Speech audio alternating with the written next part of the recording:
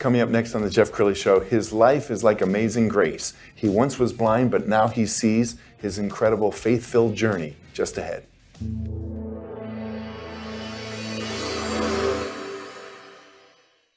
Many are predicting that the worst is yet to come, which is unfortunate, said one person here.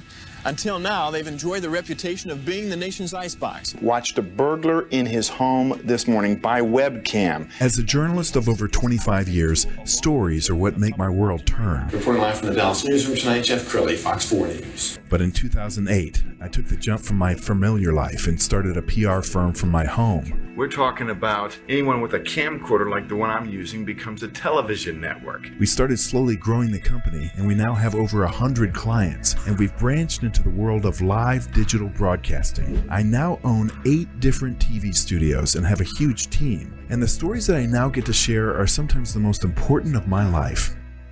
Life has a funny way of coming around full circle. This is the Jeff Crilley Show. Boy, you talk about somebody who was living life in the fast lane. In the 90s, he was hanging out with big stars like Destiny's Child. Then in the 2000s, he started hanging out with porn stars. And God had a different plan, and God called an audible.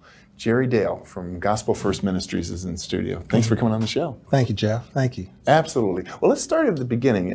Were you raised in the church? I was raised in Pentecostal, Church of God in Christ. Is kind of how I was brought up.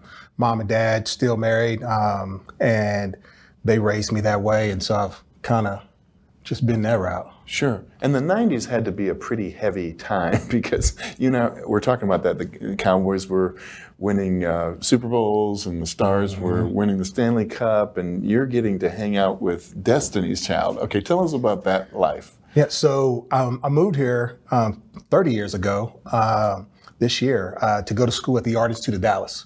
And as I was going to school, I ended up had an opportunity to get into the business, and I majored in music and video business.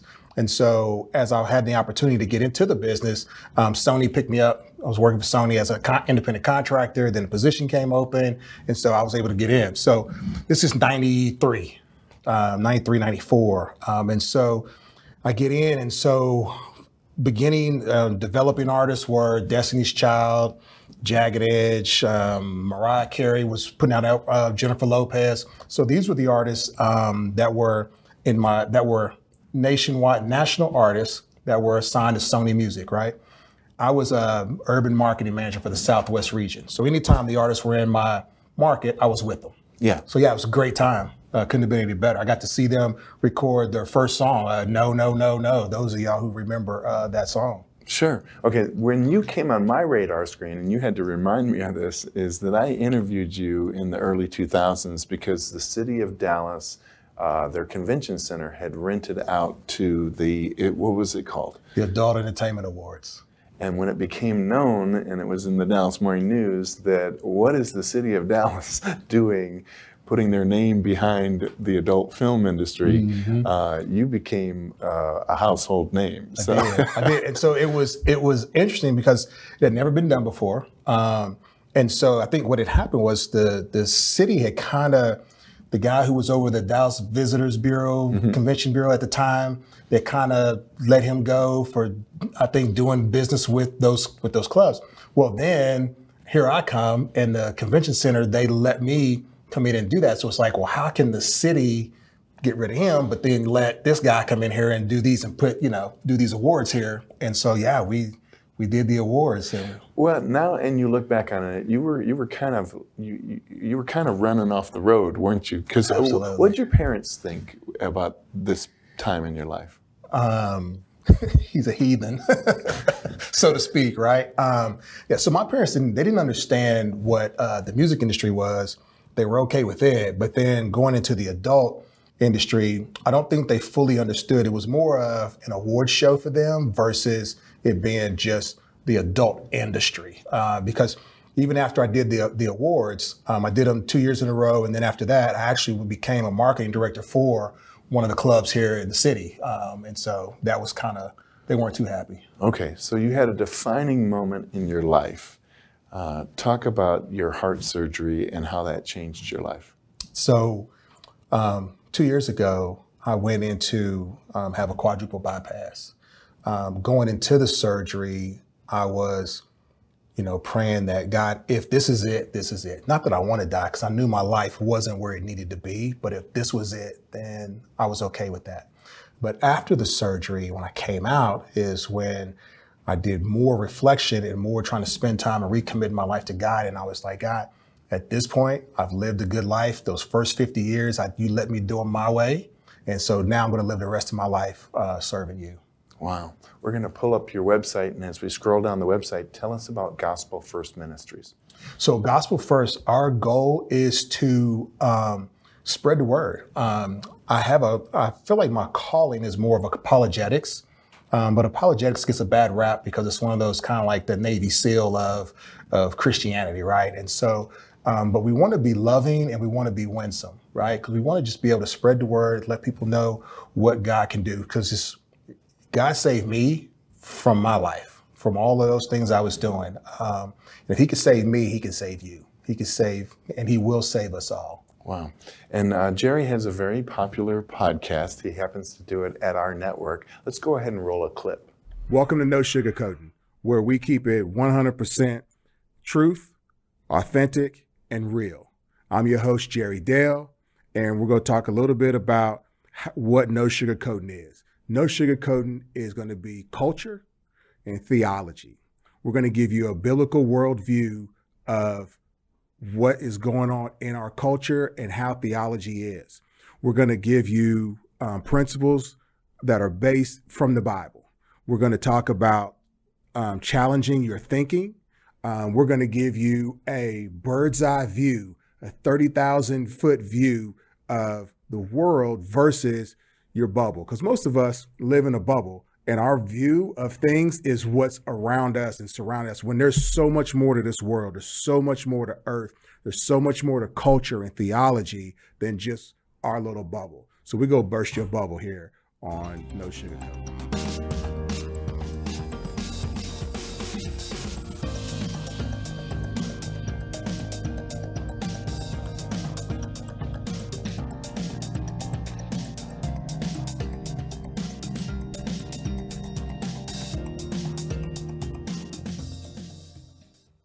Welcome to another episode of No Sugarcoating, where we keep it 100% truth, 100% authentic, and we keep it 100% real.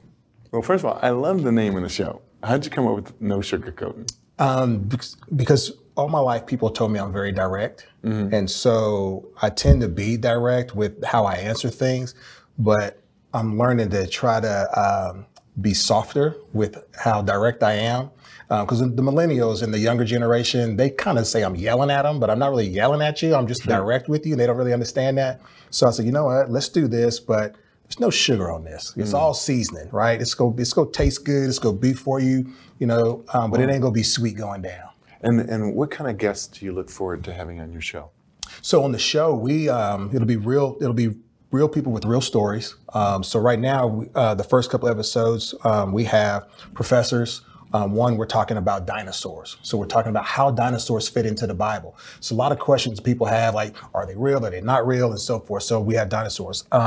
We have another professor where we talk about the Holy Spirit, what the Holy Spirit's like. Is it real? Is it not real? Who is the Holy Spirit? How does the Holy Spirit help us and guide us and so forth? So it's those type of things. And then we have another episode coming up where we're actually talking to those who do counter sex trafficking. So it's a group of military people who go in to other countries. They actually save people who are being persecuted with Christianity, but they also go in and they save people, women who are girls who are being sex trafficked too. They go in and rescue them and bring them out. So it's an organization here, it's local, and they do that. So we've got a plethora of different type of things. And those on the theology side, and then we've got culture side, and we'll talk about culture as well. We'll talk about, I have a co-host, and so she's like, as I'm African-American, she's Anglo-Saxon, trying to be, correct with it, right? But we come from two different worlds. She grew up in Southlake. I grew up in small town Oklahoma. The thing about me is I was able to be, I grew up black side of town, but yet I lived on the white side of town. So I was able to go back and forth, right? Yes, so I was able to do both. And most people don't do that at such a young age, right? It's mostly when they get older into college. And so we have so many similarities, even though she's from Southlake and I'm not, that people don't understand. I mean, she's been through some things throughout her life story, her journey that like kind of parallel, right? And you see that and then you're like, but if you look at her, you would never know because you're thinking, oh, she's Southlake, she's this, life has been good for her, da-da-da-da. And it's not like that. It's very interesting. And I applaud you. I think your timing is perfect because the Gallup poll a couple years ago, for the first time in Americans' history, more people identified themselves as unchurched than churched.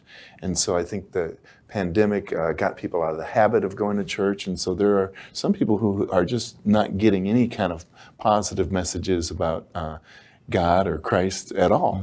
And I think it's because there's confusion, right? With the younger generation, they don't know. You've got people out here telling them this, telling them that. And one of the things that the younger generation doesn't do is read the Bible. Like they don't read it for themselves, you know, because nowadays we go to church and it's on the screen. So we just take what they're saying on the screen and we just kind of, that's it. Like we don't really spend any time in the word ourselves.